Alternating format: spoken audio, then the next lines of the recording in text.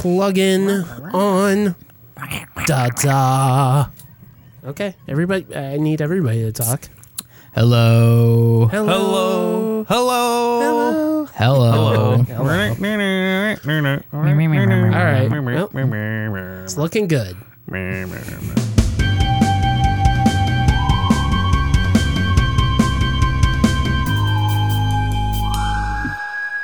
Hello and welcome to episode 85 of the Destroy the Brain podcast. I'm Andy Triefenbach.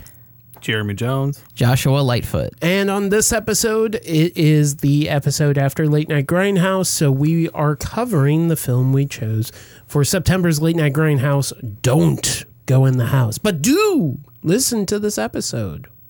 We just want you to listen. We just want you to listen. You have been warned.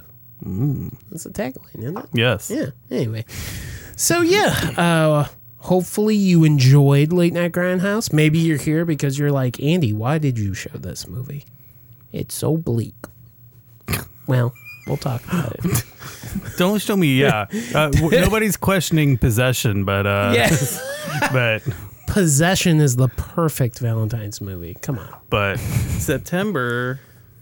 Why'd you tell me to go in the house? Yeah, I actually wanted to... It was funny because rewatching it, you know, it obviously takes place in like probably January or something, right? Yeah. Just because it's so cold and everybody's all bundled up and has like 3 layers of clothing on. It's just like, I really wanted to show this in the winter, but it didn't work out. There is a mistake in the movie, but we'll get to it when we talk about it. We'll get into it. Yep. I'm interested to see it. I think I know what you're talking about. Okay. We'll find out soon. All right, let's go over some stuff. You can follow us on social media because that's where we post to every once in a while. Okay. On Twitter. Where's that? At DTB Horror. On Instagram at Destroy the Brain. On Facebook at facebook.com/Destroy the Brain. You can also join our Discord server where you can find us in there and some other like-minded people. Come on. Be social. Come to discord.destroythebrain.com and join it. It's free. It's free. We're not making you pay. Ooh, and we've got the monthly movie. We do have the monthly movie madness coming which up, is Incantation. So 2021's. yeah, next week we'll start talking about it. That's right. Yeah. So what else we got going on? We can go over our upcoming events, or you can go to destroythebrain.com/events and see what we all got coming up. But before we get into Don't Go in the House. You know what I would like to plug, though? Ooh, what would you like to plug? Is that if this is coming out on the day it should, and it will. Happy fucking 25th anniversary to Wishmaster. Oh, today's the day, 25 years of more wishes. Is that your wish? Is that your wish? So, you know, Wade's Movie Bag, you know, tight with them. They're letting Destroy the Brain take over at the Mad Art Gallery this month. And they are letting me show, I don't know how or why, Wishmaster. And pre-show is going to be all 90s horror trailers curated and pulled from my collection. And I will also be bartending that event as well. Our main man, Sean McElroy, will not be able to make it that night. He's got another gig. He's got another gig. So he asked me if I wanted to, and it'll be my first time bartending. So you got some themed drinks coming up? Oh, yeah. You know, that was a part of my whole pitch is like, I already got Is one of them called Wish Granted? Not yet. No. Okay. So I've got like 3 that I've already got names for. Cameo surprise. And featuring. You know, I thought it would be funny. I did kind of fuck with the flyer. It's not completely done right now. Well, it is now. It is now. By the time you're listening to it. But then, which is now. But I was like, should I do Wade's Movie Bag and Destroy the Brain and Wes Craven present Wish? God, no. we should have. Yeah. And if you're lucky, someone may have some vintage Wishmaster buttons to give away at the bar. Ooh. That's me. You got to ask. Doors. Should we make a code word? Thursday, September 29th. Yes. So kick off October the only way I know how, by watching 90s horror. Doors at 7 p.m. Show begins at 8 p.m. Yeah. Next Thursday, if you're listening to it when this comes out. Shit. Okay. You're fine, I know, Past I'm fine. Jeremy. And I'm excited. Don't worry about the future. I freaked out for like a day, and I'm fine. Yeah. I think that was the day we talked for a while. We recently hung out, sort of, with a sexy sax man. Yeah. Tim Capello Yes, we did. from The Lost Boys. You may know him from. Well, that's probably why you know him. Yeah. Is Maybe people are really into Tina Turner. I mean, look, you know, I was kind of surprised that he didn't mention anything about the St. Louis Tina Turner collection or connection. Right? Yeah.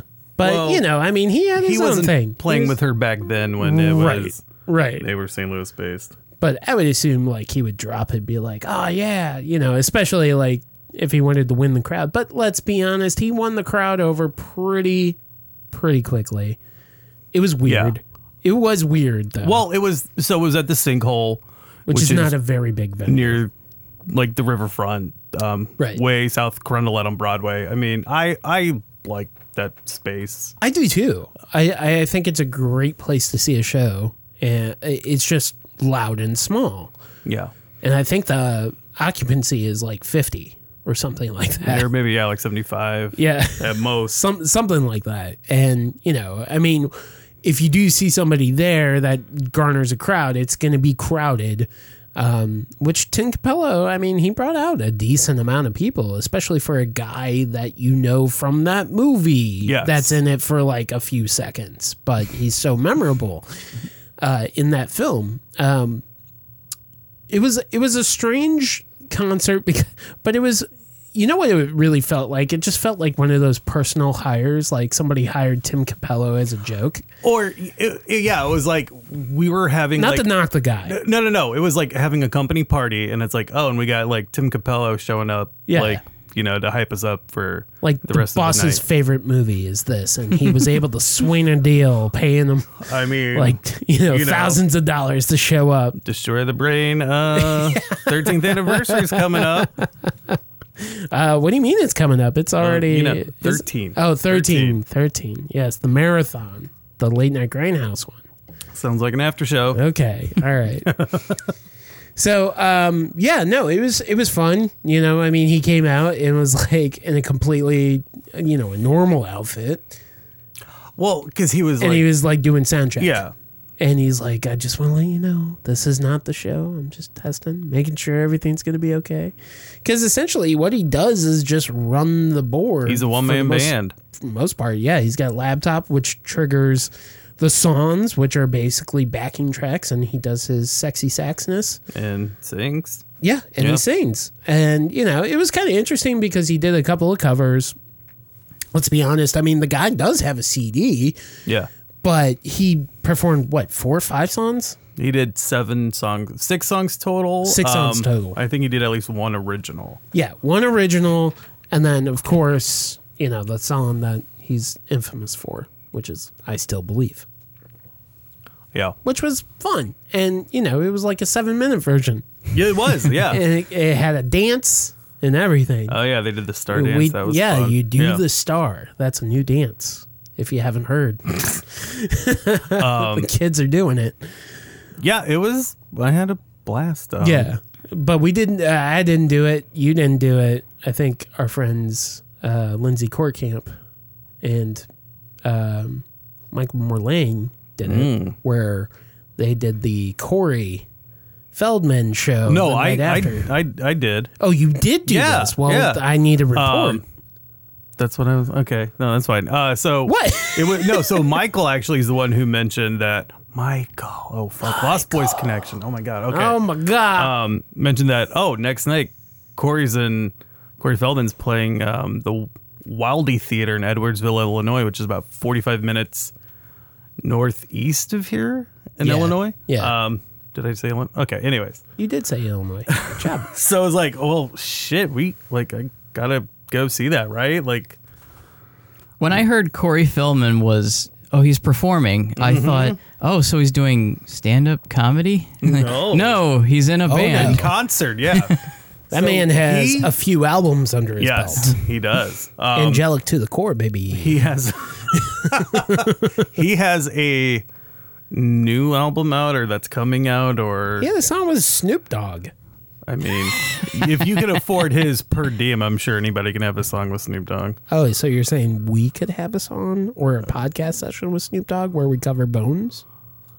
Oh, I mean, yeah, like deplete the funds for the next 5 years, but okay. True. Or You're probably right. CBD company that's going to give us money for that. Or just Snoop Dogg's Hood of Horrors. No, let's do a good one. Let's do Bones. Anyway, So, yeah, I went with Lindsay. I went with Eric and one of her friends from work, and it was had never been to Edwardsville. yeah, We it's nice. pre-gamed at the Stagger Inn again, which if you've never been, highly recommend that corner bar. Okay. Probably about 2 blocks from the venue, which wasn't Solid. bad. There's closer bars, but unless you want to go to like Big Daddy's Edwardsville, No, that's all right. yeah, the most college bar you could probably go to there. Yeah. No. No, and we had actually missed the first 2 songs, but they were like brand new ones, so we're like, that's okay. That's all right. He did. They did Dream a So Little Dream. hold on, man. let me set it up. So he did. I'm excited. Eras. So he did stuff with the Corey's Angels. He's backing band is not the Angels anymore. I think it's because he married his now wife was one. Yeah. So now it's his own show. he's got a guitarist, bass player, drum, and she Yeah. does keyboards and like synth programming or whatever. Right. Did 2 songs from the Angel era. Of course, he did Millennium Ascension Millennium. Oh God. Josh, do yourself a favor. Actually, I'm going to do everybody a favor. I'm dropping these videos the in video. the show notes. I could send you some of the live stuff too. I think the professionally made music Wow, videos that's rude. will be fine. So I don't then know he if moved anybody on wants to to go the down. movie era, where he was doing themes from Fuck yeah. movies he had been in, and actually started with. What the fuck did he start with? I think he actually started with his wife did the Goonies theme, the Cyndi Lauper song. Oh, no shit. Goonies are good enough, yeah. How was it? Not Cyndi Lauper. I mean, she's not Cyndi Lauper. The musicianship of it is sometimes questionable. Oh. I do think Corey Feldman is talented, but so like these songs were all solid though. Like Okay. his drummer then did Lean on Me, Stand by Me, Stand by Me. I mean, those are both valid songs. But that's the movie, right? The Stand By Stand Me. By Me. So, But also Lean on Me. Corey, yeah. He did not do Lean on Which Me. one are we talking about? The Bad High School or the Stephen King adaptation? Stephen King adaptation. That would be Stand By Me. Yeah. Which Corey Feldman was in. Drummer sang, and then he played drums on. Okay. Then did Cry Little Sister. And it's funny that like the crowd when that song started, it was basically like me and Lindsay were like, fuck, because it's the beginning of the song's very slow. Yeah. And you don't know. It was like we knew It's right a weird away. song to do at karaoke, FYI. It is. Yeah, listen to the lyrics of that song because it is. Yep, reading the lyrics while you're doing the karaoke Mm-hmm. is it's an experience. I was there. Yes. Then he did Rock On from Dream Okay. a Little Dream. Fuck He yes. did not do Dream a Little Dream. Really? Right? That's kind of weird, especially knowing like that video gets passed around on the internet quite a bit. You think he'd play into that? And then he did 2 songs from Rock and Roll High School Forever. Oh wow! And I was like, damn, this shit's deep cut. Like, Yeah, that is. this is a show for diehards. And I will say a lot of people there were like diehards. diehards, like 2 rows in front of us. That entire like 12. Are they seats the was- VIPs? I don't know. Maybe. Well- no, the VIP thing happened after the show. Okay. We didn't do that. because it was expensive. I just figured you had regular general admission, It was VIP, which would get the meet and greet. VIP was separate. You had to buy that separate from tickets. But I think there was the first row of the balcony was differently priced than seating everywhere else in the auditorium, which was kind of weird. Okay. Yeah. So he was signing autographs. Yeah. Okay. You just had to pay for the meet and greet. Interesting. Or buy a box that he was selling at merch and he would sign that for free. And I was like, I'm sure that's still a lot of money. So did you get anything signed or no? No, because I Okay. didn't. I'm just... No, that's fine. I think Lindsay tried to bum a cigarette off one of the band members. Oh, one of the... So, I don't quote me on that. I don't know. But his bass player... You've been recorded, sir. Would you looked like me to like- cut that out? You know, I could totally see her doing No, that's that. fine. I mean, it's fine. Okay. I don't... Whatever. His bass player looked like he had flunked out of Jack Sparrow school. Oh, no. And it turns out that he is Bentley Mitchum, who is Robert Mitchum's grandson. No shit. And was the bully / antagonist in Meatballs 4. Oh. So it's like Wait, which one was Corey Feldman in? Meatballs 4. Ah, that's how they met. Yeah, that's how they met. Lifelong friends. The night took a couple turns where, because it was, I would say overall it was a very entertaining night. And that day, Thursday, was the day that Queen Elizabeth died. Oh, okay. And somewhat unprompted, they did a cover of All You Need Is Love, a cappella. And I was like, what is happening? Okay. And some of the songs on the newer album that he played were just not Up to par? Well, I think it's just they haven't really played them. They haven't rehearsed Where, them? yeah, like the covers segment was like spot on because he's probably been doing that for a couple years. Sure. It was, I had this thought though at a time where, you know, it's he did not do What's Up With Youth, which kind of made me a little angry. It's a fucking banger. He did come back with Comeback King was his first encore song. Of course it was. Yeah.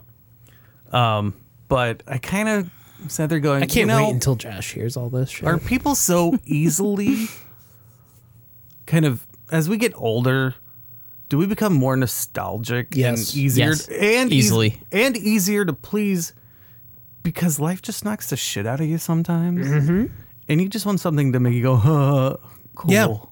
Yeah, it's comfort food. Like I it's something I've thought a lot about recently. Obviously, with the past couple years, everyone's been experiencing, but then it was like that night, it really hit me like, oh. I don't know if that's just the period that we're in where, like, people in their 30s in the 80s were they nostalgic for things in the 60s. Sure, you had like the Monster Kids and shit. Sure. If you look at Yeah. that, But I just feel like the phase that we're in now is everyone has just this nostalgic thing And to go back. I mean, we're veering into something. Well, it's back to a little better different, time but when, a pandemic wasn't happening. It's not, and there's that, but there's so much more where everything feels so uncertain. Yeah. And to think about the future is to think about even more, like thinking about the future in general can be uncertain. It's more And now- depressing.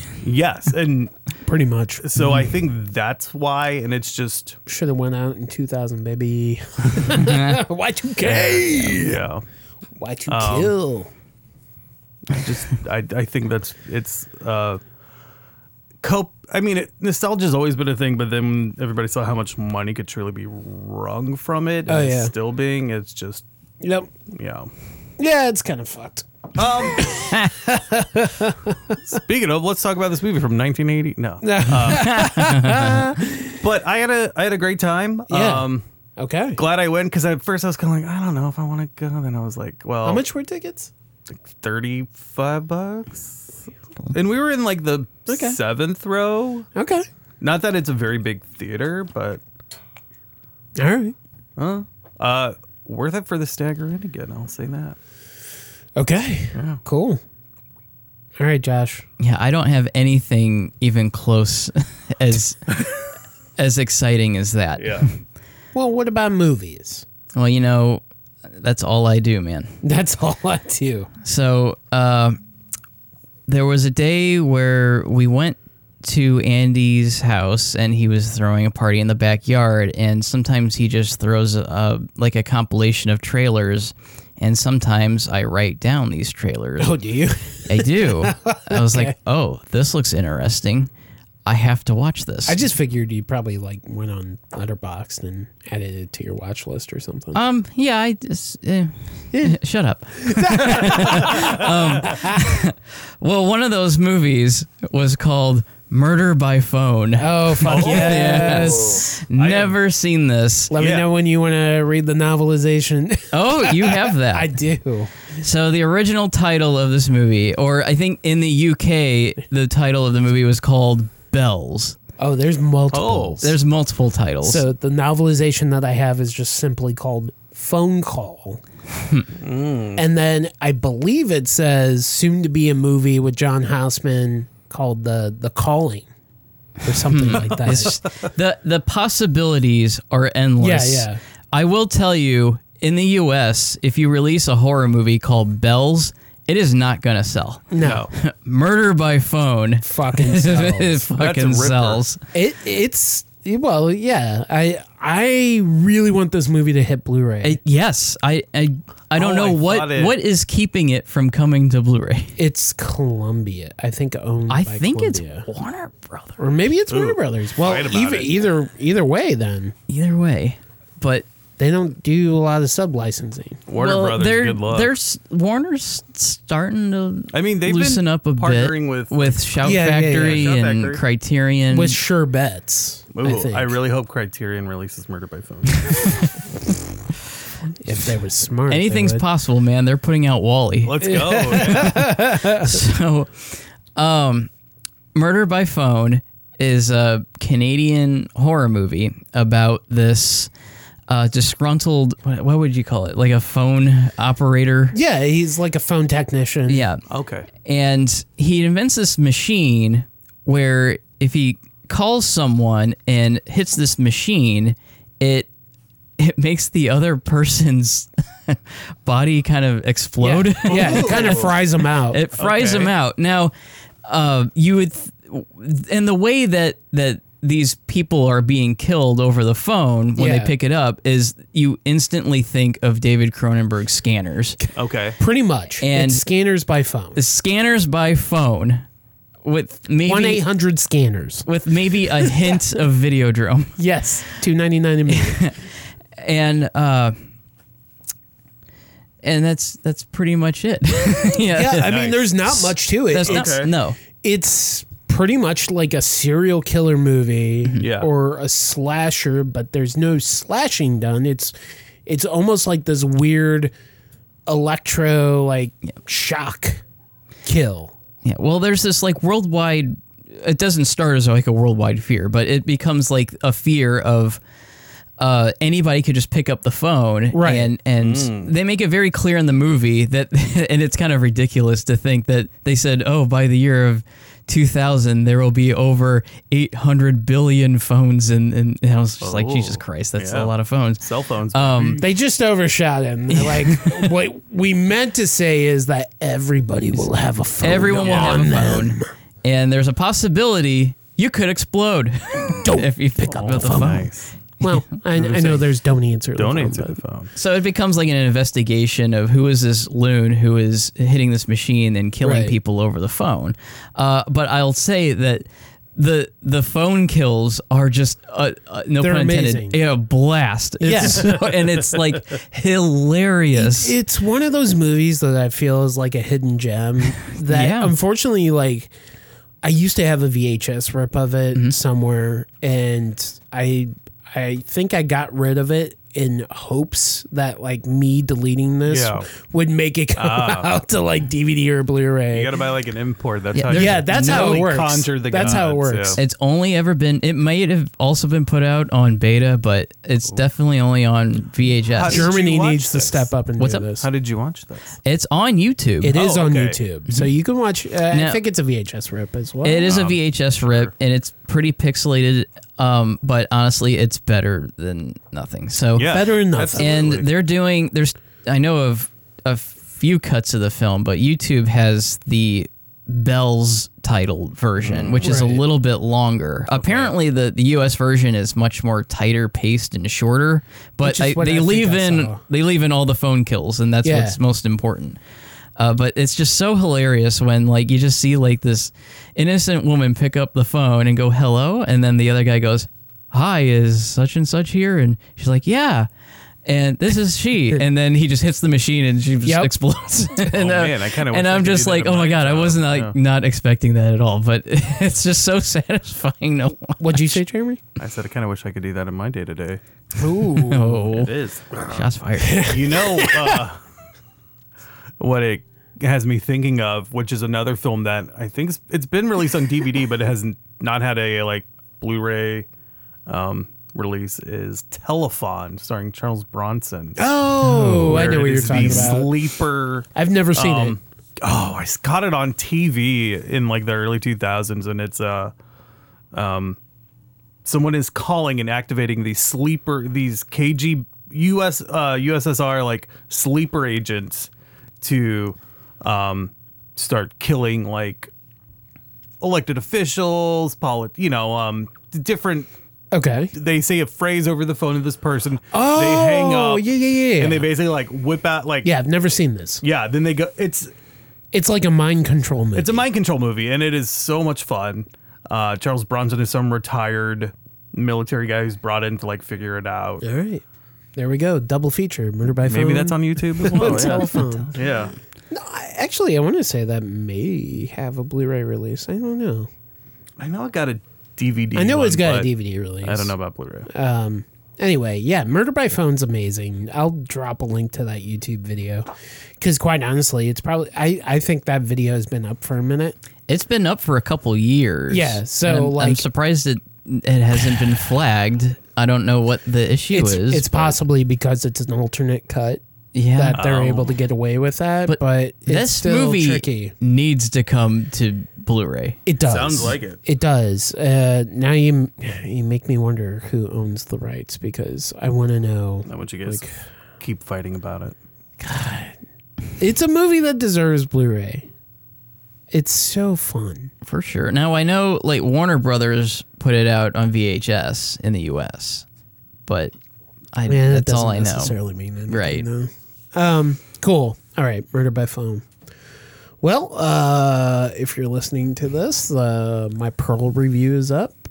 It's I'm still chewing on it, to be honest with you. I don't know if I really cared for it as much as I liked X.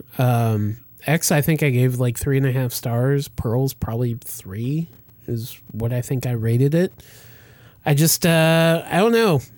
I think it makes me more upset because they don't really do a great job connecting things to X. But, Well, it's also like, so what year does Pearl take place? well, that's in? the other weird thing. Like the late 30s, No. 40s, No. 50s. No. 1918. Oh, So this is like Grandpa in Texas Chainsaw Massacre. well, that's kind of what she's supposed to be in. Yeah, so X. she's a daughter of German immigrants that are farmhands out in Texas, right? Because that's where it takes place, even though it was shot in New Zealand. Pearl wants to be a star, so pretty identical to Maxine's story, other than like Maxine, does porno. Pearl is just aspiring to be in the spotlight, and I guess where it gets kind of confusing is once you start making the connective tissues to X. What I will say is, I assume what's going to happen with Maxine in the 1980s version that just got announced. Yeah. Which, I mean, I can't say for certain because I was at an advanced screening of Pearl, but that thing that popped up online was not at the end of Pearl. So I don't know if it's on the regular prints or if it was just premiered announced. at TIFF. Yeah, Toronto International Film which Festival. I think is the nice that it's like. But I don't know if it was attached to that print or if they're just like simultaneously announcing it. I don't know. I guess We'll find, but it doesn't necessarily matter, I guess. But I think what they're going to do with that, I think what he's going to do with that is the revolution with pornography to VHS. Oh, that's an Which- excellent point. I didn't think Which about they that. talk about in X. They're like, oh, well, people, don't have to be perverts anymore. It's 1979. They can watch it on VHS. Yeah. But I think this is going to be more about the explosion of pornography in VHS form, like in 85, which, isn't necessarily correct. It's close. I think it's probably like 87 is right when that boom starts hitting. But I also feel like he's going to turn Maxine, which the new movie's called Maxine with Triple X. Because it's also the third one. I think that's fucking genius. Yeah, no, it is. Okay. And A24 is going to put out a Blu-ray set called Triple X. Yeah. It's going to be all 3 films. Yeah. When are they going to do the Vin Diesel? I'm sorry, sir. That's a Vinegar Syndrome. That's a VSU. VSA coming up. Anyway, I think what he's going to do, and I just want to lay it out there, I'll probably be completely wrong, but I think he's going to basically take the Angeline approach. Yeah, I'm kind of wondering about that too. And like you've had 2 stories where like one ends up in tragedy. She doesn't become a star. The second one, not in this instance. Yeah. She doesn't become a star, but that's the same character that's going to be in the third one. Yes. And I think maybe after those failures and like her being the sole survivor of the incident, that she's going to exploit that and then buy out billboards in LA. That's just kind of where I see that happening. But I'm more interested in the pornography part because in Pearl there is a moment where that's introduced as well. Okay. So he's kind of sort of laying like the starting point, but it's not really talked about as much as it's talked about in X. Mm-hmm. So, and the other thing I will say is the Harold, the husband of Pearl. Yeah. That I don't think is handled very well in Pearl. Then again, it's a story about Pearl, right? But That's right. Because he does go away for the war, which I think she mentions in X as well, and he comes back, and that's pretty much it. Like, in X, you find out there's something weird in the basement, which seems to be a hot theme this year, from what I've been told. But yeah, I did rewatch X, the day after. I just kind of put it on in the office and I was watching it. I'm like, yeah, I don't really kind of like you. There are characters, there are scenes, there are set pieces that are familiar. Like she's in the barn and it's like picking up the pitchfork and all this other stuff. No, I'm just saying. Anymore. I haven't seen it. I'm not spoiling it. You're talking to people in the future. I'm not there yet. I know, baby. Anyway, that stuff's interesting to see. But what I will say, I think it's a missed opportunity he didn't film it in 4:3, because then it would come right into X where he's got that nice perfect framing, which I thought he was making a comment on, and I thought he was going to do. But that might be my own personal nitpick. So anyway, Pearl, go see it if you want to. It's a ring. Yeah. Look, let's be honest, it will be out on VOD in like a couple months. And with that, let's go ahead and get into our main feature, Don't Go in the House. In this house, 25 years ago, a child was given life. Donald, come here. He was raised in isolation, You're a bad boy. instructed in fear, You're evil and you must be punished. imprisoned by a tormented mind, Your father let you do things like that, but he's gone now. and baptized in flames. Now, he has come of age. Don't Go in the House is from 1980, directed by Joseph Ellison, who directed one other movie called Joey, and it's not about himself. What year did that come out? I think 86 or 87. I'm not looking at IMDb. No, I just that's know fine. that. What have you? I have Is it not seen genre? it. Okay, no. I don't know if it's a genre film. I just remember that this guy has only directed 2 films, and one of them is the film we're talking about, Don't Go in the House. Joey came out in 1986. Okay, 86. What's it And- about? A high school guitarist contends with an unhappy home environment while working to get his band noticed by a music promoter. And let's the go guy with looks like Elvis. Oh, well, I do know he worked on something called Pelvis. You have the IMDb up, I guess, right? He worked on something called Elvis. Pelvis. Pelvis. Oh, no. No? Writer, direct. No. That's Okay, well, I remember seeing something. and the lead character's name is Joey King. Okay. Now I want to know this Who do you Pelvis think thing. that's It looks like nobody has seen this. Okay. Joey. Well, it's probably not been properly released.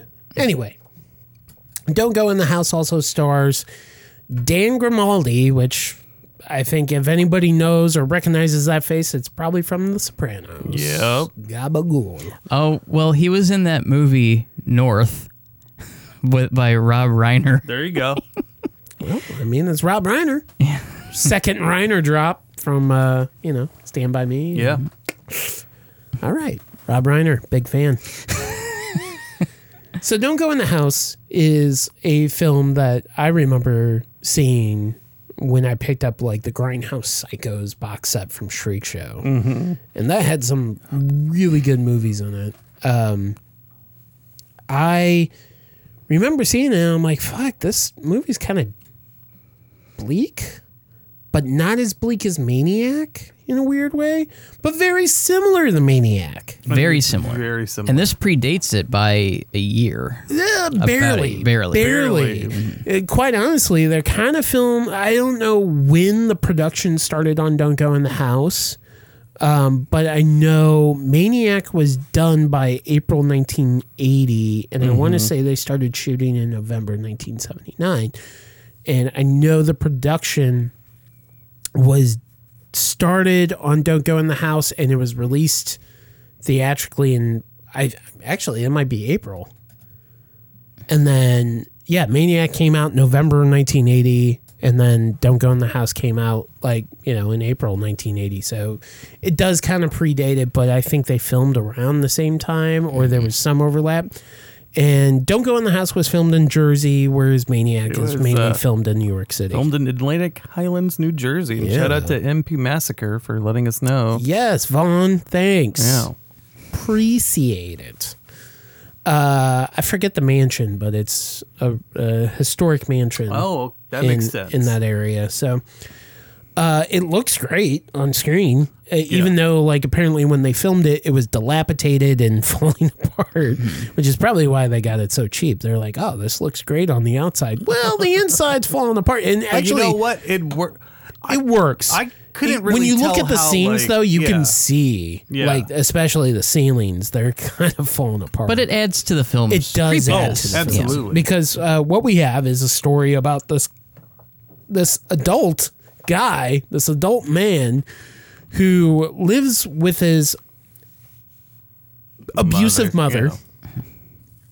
Stop me if this sounds familiar. In a big house. And basically she passes away. So what we get is his failure to kind of recognize, he does kind of recognize that she's passed away. Well, at first, he's really excited. Yes. He shocked. jumps on the chair. Like he's Tom Cruise on Oprah or something. And he starts smoking a cigarette, and he's really excited, and then But then he hears a voice. It's he like hears a voice. Home No, I'm Alone in. when his family's disappeared. So, Look what you did, you little jerk. yeah, it also kind of reminded me of Home Alone a bit, but shit. Sorry. You're good. Obviously, this is very much inspired by Psycho. Yes. Yeah. And I mean, that's, I guess the biggest takeaway is that like Maniac could, on paper, also feel like a ripoff of Psycho, but when you see it, that's the last thing you think of. Even though like it's pretty identical, it's his mother abusing him, and that's kind of what made him to be. What? No, I was just saying, I think you've missed or haven't mentioned the part that he works in like sanitation, an incinerator, and his mother used to burn him as a child because he was evil, right? And that comes. She wanted to burn the evil out of him. That's how you do it, guys. Just FYI, just purifying fire. But I mean, it definitely is going to draw parallels to Maniac, and it's not just the timeline; it's also kind of the story. And also the fact that you're dealing with characters who, I mean, it's not diagnosed in either the narrative, but they definitely have schizophrenia and are hearing voices. Yes. And what happens at the end of both films is these voices are possibly the haunted, like he's being haunted by the people that he killed. Mm-hmm. And the end result is they both die by the hands of the vengeful ghosts of who he murdered. And did it happen? Did it not happen? Well, and don't go in the house. It may have happened more so because the house did burn down. But Maniac was kind of all in his head. But obviously, how did he get that way? You know. There's a couple of different things, but I will say, like, I remember when I saw this movie, I was just like, man, this is kind of dark, kind of depressing in a weird way, because it's just this guy who's socially inept, and I feel bad for even his coworker Bobby, who's like just trying to get him to come out, like hang out. So he, the lead character Donnie. Yes, he witnesses his coworker burning to almost death, and he just kind of freezes. And does he freeze? I don't know if I would say freeze though, right? He's like kind of fascinated. Well, another coworker defends him and says, "Look, in that situation, like what he's probably stunned. He didn't know, right? But really, when the camera lingers on him, he almost seems like kind of satisfied watching it. Oh yeah, absolutely. Yeah. And then he even makes the remark like, "Oh, you put out the fire, you put out the flame, or whatever." He was more concerned about the fire than he was with the person who was on fire. Yeah. And the coworker that's trying to defend Donnie is also weirdly more concerned about Donnie than the coworker who was burning to death. Sure. So Bobby is that character, and like I like the dynamic of like this dude just really trying to help this guy who he knows is probably a little off. But he's like, oh, I just need to like get him out to a bar and a couple drinks and it'll be fine. Yeah, to a disco with some ladies. Yeah, and as we find out later, that's not good. But I am really happy that guy picked out his ensemble and didn't go with the Matador shirt. Man. Well, Matador, that's that man, he said he'd steal the show. Yeah, and I laughed so hard at like because I actually watched the movie twice. Okay, and every time that guy in that clothing store says that line, I laugh so hard. It's an odd moment, but I like it. I do too, because it almost is like this whole scene didn't need to be in it, but oddly enough, I found it to be a very entertaining and watchable scene. Yes. Like just him picking out his wardrobe.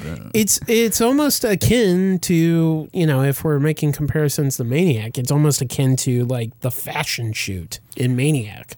It's a break in like this kind of straight edge storytelling that can be seen as pretty bleak and dark, and it's just like, oh, why do I want to watch this? So they just throw in the scene that's kind of comical. Mm-hmm. No, I mean, and look, it's probably about 20 minutes until the end of the movie when that pops up. So for the most part, you are getting a straightforward story. This movie. What go that ahead. scene reminded me of was actually an episode of Freaks and Geeks when Sam goes shopping for clothes and he goes to the disco store and Joel Hodgson from Mystery Science Theater is working and like sets him up with a leisure suit or the jumpsuit. Does he say you'll steal the show? No, but basically he's like, this is it. This is hot. And then he wears it to school the next day and it is the worst day of his life. Didn't it turn him into a serial killer, though? No. I could understand if it had. I think what makes this movie stand out Maniac is a great slice of New York City based grindhouse cinema, and how it's able to kind of just give you a slice in the life of some crazy nut job that's running around New York City. And it's got the atmosphere because it's shot in New York City. Yeah. But you also get the Tom Savini effects. With Don't Go in the House, what makes this movie for me is probably Richard Einhorn's score. Yes. He also composed Shockwaves.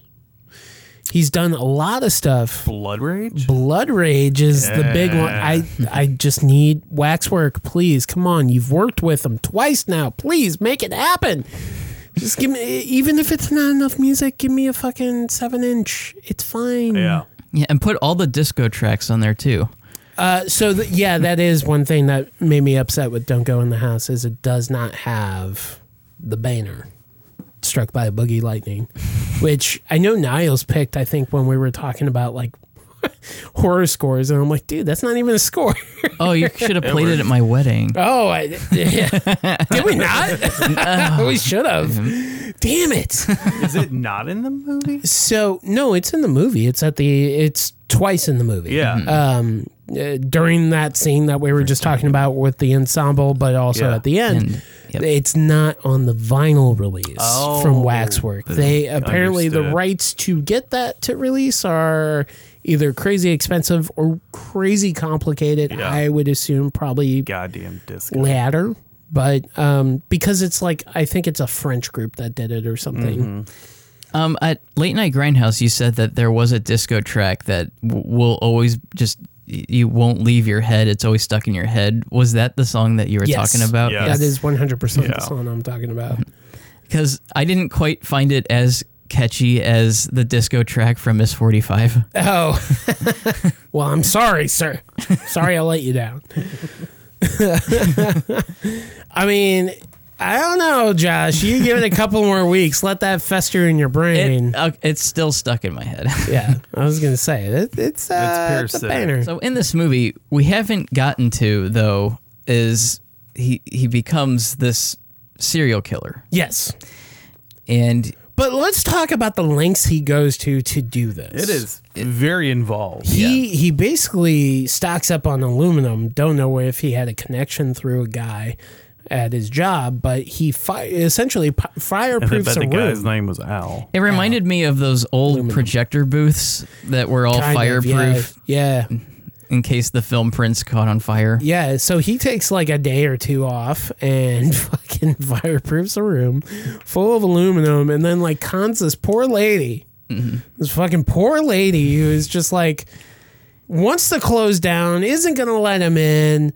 And finally he convinces her. He's like, all right, if it's something simple, I got what you need. Pay and get out, $450. Well, he finds a way to get her into a car and drop her off because there is fucking men, sleazeballs, catcalling her. Yeah. And yeah, so the real monster offers her a ride and then says, oh, well, I got to stop by my house for my mother and all this other shit, and basically entraps her and then knocks her out and sets her up in this room. And this is the scene that essentially landed this film on the Video Nasty list. The first time I ever saw this, that scene was like It's rough. Like, Yeah. and I feel so bad for this actress. I don't. Yeah. I don't think she has any interviews on the Blu-ray, and this is the only movie she did. Yeah. And it's just... It makes you wonder if, like, this is what ruined it. I mean... I don't know. It's just uncomfortable. Very humiliating because she's stripped down, just bears everything, and is poured gasoline on her, and is... he takes a flamethrower and just... Now, you'll have to tortures correct her. me if I'm wrong, because I'll be honest, I streamed this on Tubi just as a refresher. I've seen the movie a couple times now, but I wanted to save a proper rewatch for the Saturday night show. Sure. You can't be doing that. And I have the old Scorpion release, but it's sealed in plastic, like most of my Maybe purchases. sell it. Well, now I gotta get the Severin one, so maybe it could be a horror trivia prize. Ooh. Don't expect it for any time soon. Anyway, what I'm getting at with that scene, I think there's really only one or two nudity shots, but here's the problem, and this is where I think the print on Tubi may have been censored, because I very well vaguely remember it being a little bit more graphic. Yeah, so... But I didn't know if I was dealing with like a Texas Chainsaw Massacre. So there's... If you watch the open matte version, which I have on VHS, there's a lot more nudity shown in the framing, but on the Blu-ray, it's in widescreen and it crops the top and bottom. But you're And talking about the Severin release, right? The 7 release, yeah. Doesn't it have the open matte cut? No. But in the special features, That's what I'm that getting at. scene Okay. is in the special features for if you want to see all the nudity. This poor woman. I don't think it's really worth it, to be quite honest, because so when that scene came on, and it was the Tubi version, so most of her nudity was framed out. What was the runtime of the Tubi version you watched? Oh shit, I don't know. I don't remember. You could look it up. The but- version. I will. I actually watched 2 cuts of this film. Okay, but so I'll get to the differences later. 'Cause I watched I've seen this a couple times. I have it on VHS, and then bought the Severin, the genuine, bought the Severin, watched that, and then I decided I was like, I'm gonna watch the TV cut, but we can talk about that later. Okay. So yeah, I remember when I kind of stopped and started watching the scene, I'm like, I don't remember it being as forgiving to that actress as what I saw, which I don't know if that's like just a bad tainted memory. I remember the scene being pretty brutal, and I'm not saying it's not brutal, but it's not as graphic as I thought it was. I agree. Like the second time I saw it, I was like, man, this is just not as horrible as I don't know. It's if it just was what happened. It's Right. the content of the scene that is what makes it pretty brutal. And in that case, I also sure, she was actually nude on set, and like Josh is alluding to, maybe it's the Arrow version that has somebody has the open matte version on there. The Tubi version is 89 minutes. Okay, But the main version is like 82 minutes. got Yep. it. So it may be like a version of the TV cut, which I think is Yeah. actually like 90 minutes. Yeah, I want to 92 say minutes. something goes over 90 minutes. It's the So TV there's cut. an extended cut that combines both TV and Yeah. theatrical versions that Okay. runs On 92 disc 2. minutes. Okay. And then the TV cut just runs 90 minutes. Yeah, I was holding out to try to get the free Blu-ray from the sale in 2020, and then But, they told me, you can't have that. Now, Arrow Video put out in the UK like a very limited edition release With Christopher Shine artwork, Yep. the guy who did the Mandy artwork. with the open matte transfer. Okay, so I'm not misremembering. Okay. But that's the only way to get the open matte version, other than Severin, where it's just like scenes, or It's just the one scene in the special features. Oh, they knew exactly what y'all fucking sickos were Right. looking for. But like at that point, it's like, because the whole time I'm watching it, I was like, this movie would actually look a lot better if it was open matte. I don't know. I don't know. That's just me. the movie was also originally called The Burning, which which we covered in the Burning episode. Yeah, which we covered in the Burning episode. There's a callback for you. But no, yeah, I still want to get this from Severin. I'll probably wait until Black Friday to buy it because I do. It's hard. It's I do enjoy this movie because I think it's got different things to offer. Especially with films from that era. I think it's as unique as Maniac is. Maniac is one of those things where the mood is set and the atmosphere is like somewhere you don't want to live. It almost paints like a kind of down and out perversion of New York City, but that's also kind of what it was at that point. And that's not there anymore. So there's almost a sense of nostalgia for that. Like, holy shit, do you remember when this was happening? And there's like this blend. Well, it's a blend of reality in a weird way versus Don't Go in the House. It's not really locale based and it could take place anywhere. So I think, but there's interesting things to it, especially with the ending. You've insulted everyone that lives in Atlantic Heights. I think where it gets interesting is like we hear the voices as an audience, and then by the end there was a suggestion that the voices that our main character Donnie was hearing were not his own voices, but possibly something else that like may manifest in rage against parental units or something. It's just kind of, I don't know, it's kind of interesting. It's the end shot, I love the little snippet at the end scene where we get the closure of what happened to Donnie and that the house burned down through a news report that this kid is watching. And then his mom comes in and yells at him and fucking hits him. And then you hear the voices and he's just staring at the camera. And then snap cut to Boogie Lightning, baby. It's such a dissonant kind of ending that it just hits a little harder.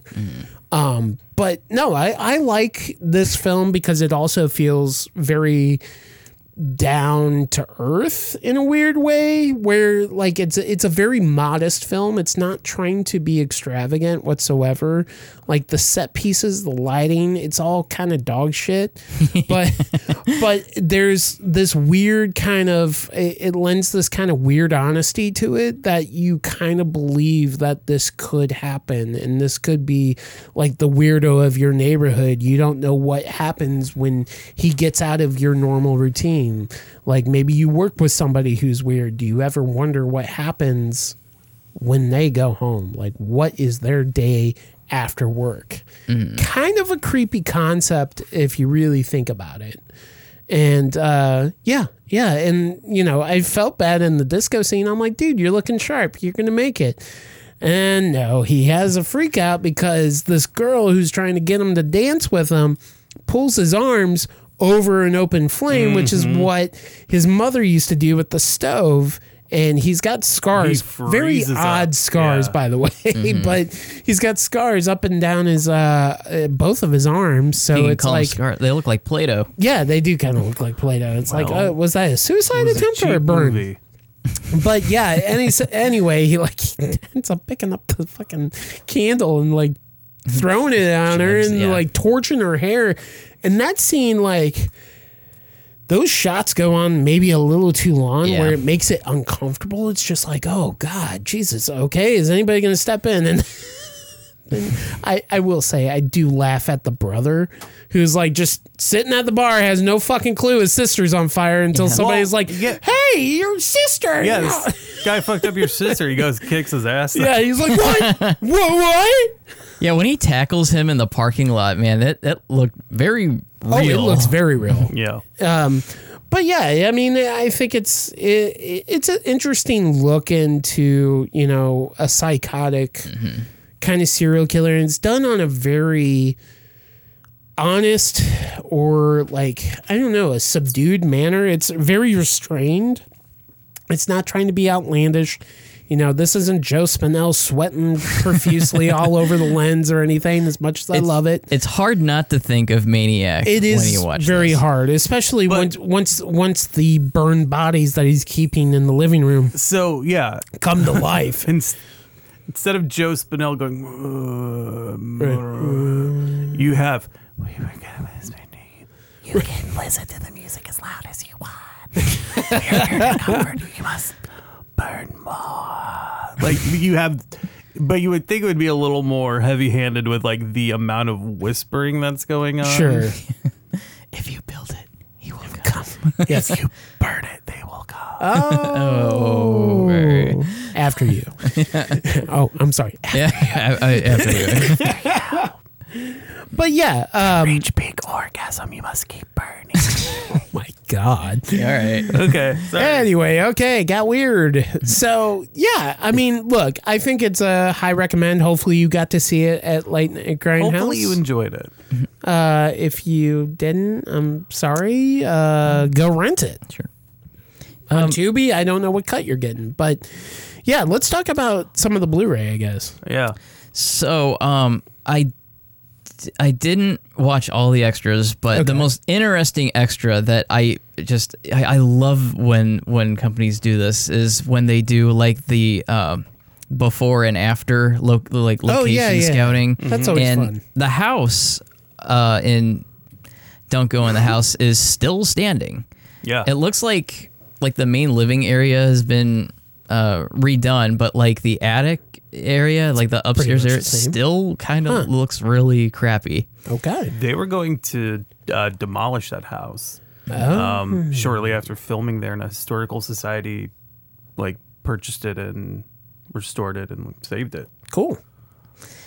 And but a lot of the locations, like the flower shop, God. Yeah, like I mean, the disco.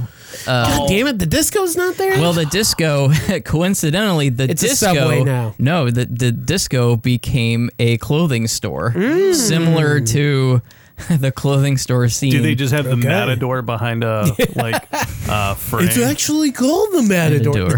We got a mannequin's got the matador. And then I didn't watch any of the interviews. I know there's 2 commentary tracks. I watched Sure. interview with. I would have to look at this, but I watched 2 of the interviews. They're great. Like it's. I mean, I'm not surprised it's Severin, but Yeah. Mm-hmm. Yeah. Yeah, think it's I a watched- loaded set. It's Yeah. 2 discs. So. yeah. So the TV cut is featured on the first disc, with the main feature, which, aside from them changing words around, like Which I have a list of some of the line changes if you want to nutcase. hear them. instead of the word, Word, So- instead of the word for yeah, instead of the word they're using in the beginning, which is not a Oh. disparaging term, we're not gonna say. Yeah, yeah. They use is nutcase. nutcase. Thank you. Okay. I'll take Oh, it. what are some of the other ones? That was the main one I picked up on. I was like, Yeah. She's a bitch is replaced by she's trouble. My ass is covered is replaced with I'm all covered. Holy shit, hey you motherfucker is replaced with oh gee, what do you mean? What? Hey you. What?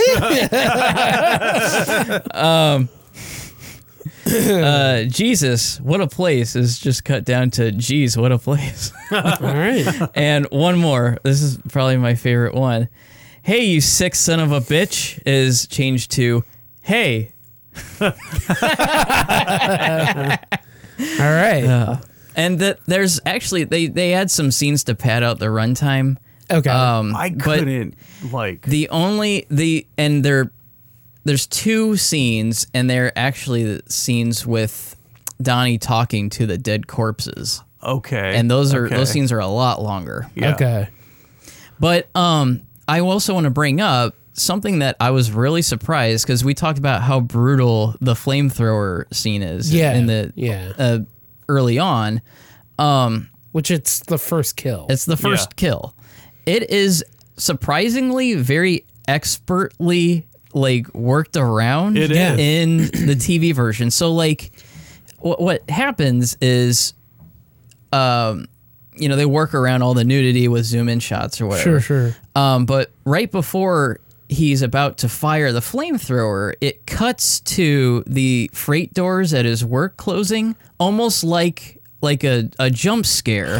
And I was like, it almost kind of works even better that way. I thought it worked for like, being a workaround instead of just kind of completely, That's interesting. I don't know, just cutting to commercial. awkwardly, just instead of just awkwardly cutting the whole scene or cutting to Right. commercial, Yeah. Right. they actually like kind of used it to their advantage to add like kind of a jump scare thing and almost kind of leave to your imagination, like what's going to happen. Right. And then you see the corpse later, and it almost kind of strangely works better. Okay. That's just my opinion, though. Nice. So. Cool. And Severin Films knocked it out of the park then.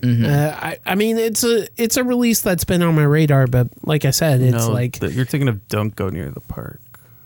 What? No, that's not. That's in the pre-show, by the way. Yeah.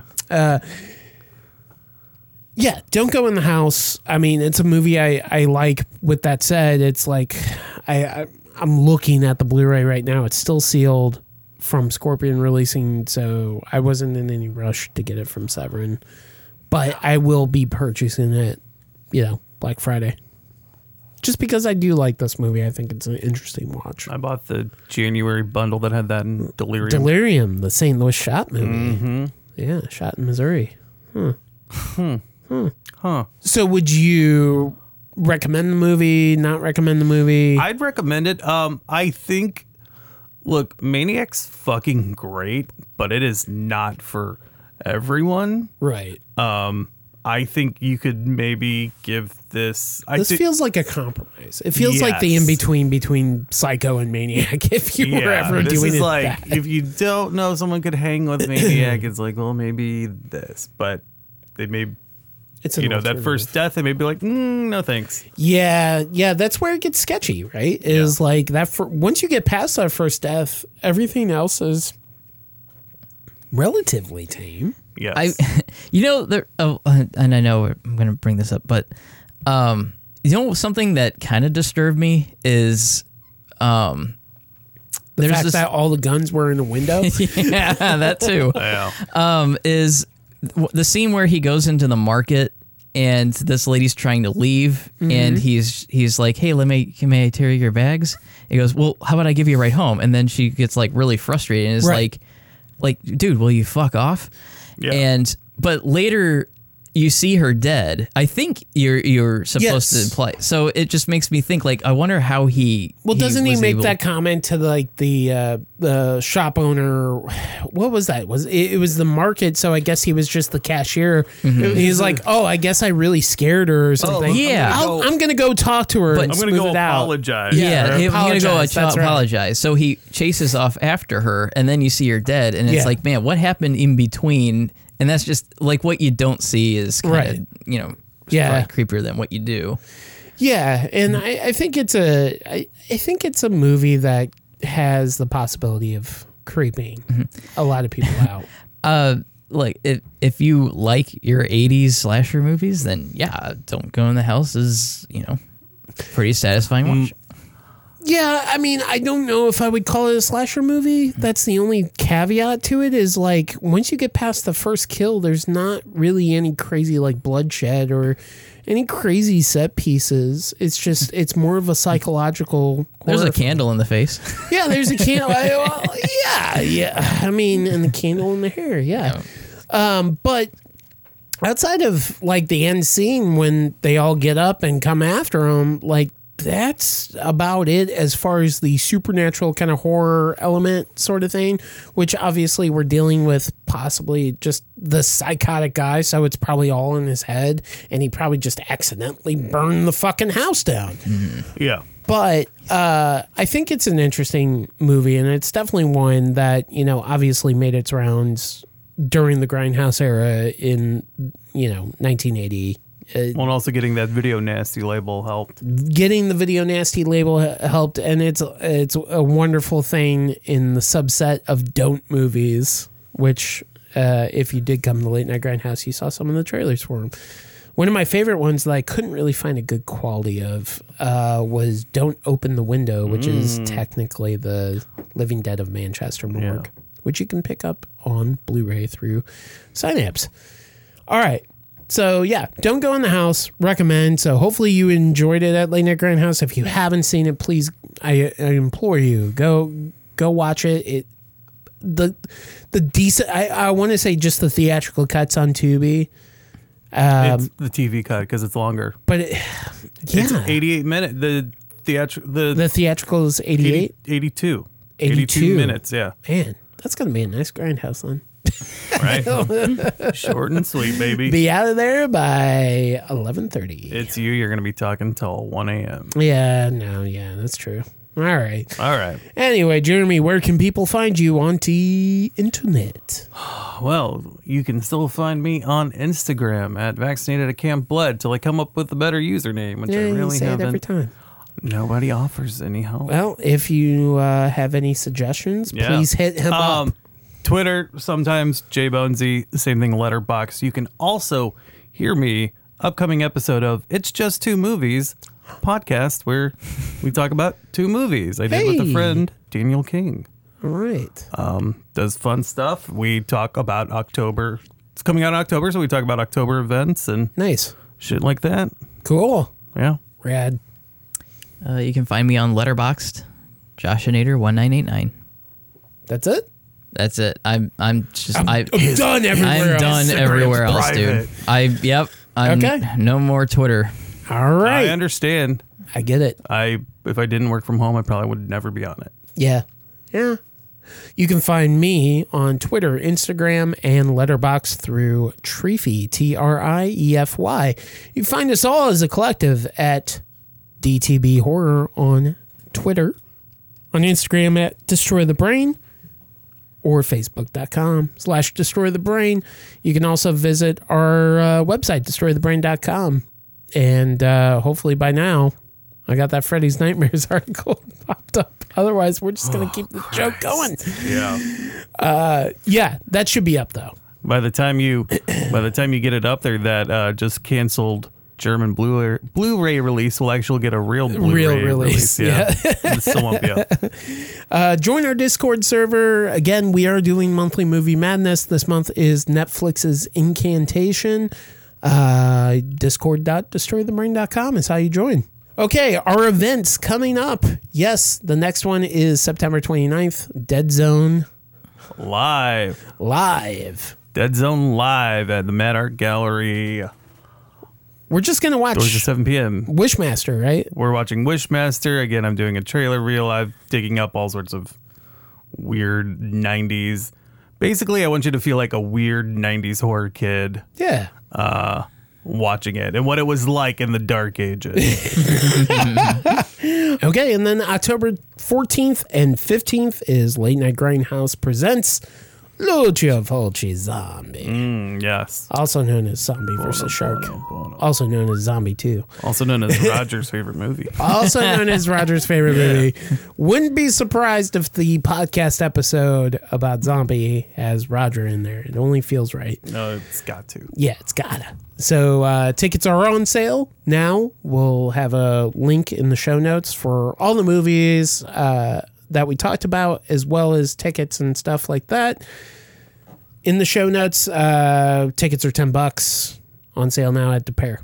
And then October 21st, our final horror trivia night of the year at the Heavy Anchor. Tickets are $10 per team. You can have up to 5 players per team. Pretty dirt cheap, if you ask me. Yes. And 100 points if the whole team's in costumes. 100 points of... So, yeah, you don't need to know shit. Just come in costume, you got 100 points. You're already up on the board. We'll also do dead giveaways through our We'll social... see. Maybe we won't. You're such a hard ass. I am. We'll be doing that on social media, and those are essentially just cheats where we give you the fucking answer because we're tired of hearing it. Yeah. Josh contributed 2 prizes already for horror trivia. All right. So you could win Trick or Treat or Krampus on vinyl through Waxwork. Thanks, Josh. I don't even remember giving you those, but okay. Yeah, you gave those to... They're sitting over there. Oh, you're welcome. They may not be there by the time trivia rolls. Oh, wow. Jesus. Anyway, So that's October 21st. It's essentially kind of what we consider the Halloween kickoff, even though like zombie, I guess, should be. The but Halloween kickoff is Wishmaster Live. That's true. Okay. Yeah. Halloween spooky season. And then the last thing going, a couple more things. October 28th, you'll find at least me at Pops. Mm-hmm. I'm emceeing a concert, which is a Halloween show featuring a Korn tribute band from Chicago, the Typo Negative tribute band here from St. Louis, Tool, and somebody else. Can't remember. Some other tribute band. Well, how much is it to get in? I have no fucking clue. I don't really have the fine details, so be sure to go to destroythebrain.com/events and we'll let you know, but I can just tell you right now at the time of the recording, I'll be there emceeing the show, so we'll probably have some merchandise there as well. And then last but not least, November 18th and 19th is the Beyond the Composer's Cut, St. Louis premiere of that version. That's for Late Night Grindhouse. Anyway, yeah, you've heard enough. I gotta end this with Struck by Boogie Lightning, just because it's only right. Thank you very much for joining us, and we'll see you in a couple weeks. Bye. Bye.